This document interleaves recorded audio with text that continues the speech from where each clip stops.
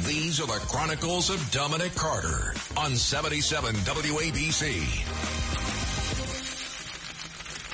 The 90-year-old owner. No one should have to go through this if you're fortunate enough to make it to age 90. 90-year owner of the famed Ray's Candy Store in the East Village was brutally assaulted outside his own shop, leaving him with a black eye, a nasty black eye, and a nasty cut on his face. The suspect happens to be African-American.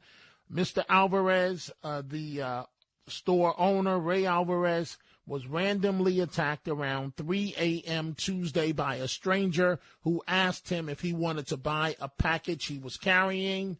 And when Alvarez, according to police, asked what was inside the box, the perp handed it off to another man and threatened to kill the owner. He then attacked the elderly owner using a belt that had a heavy rock affixed to it at the end, hitting him on the left side of the head. Mr. Alvarez could have died. Mr. Alvarez could have lost an eye for some animal that should not even be on the street. Should not be on the street.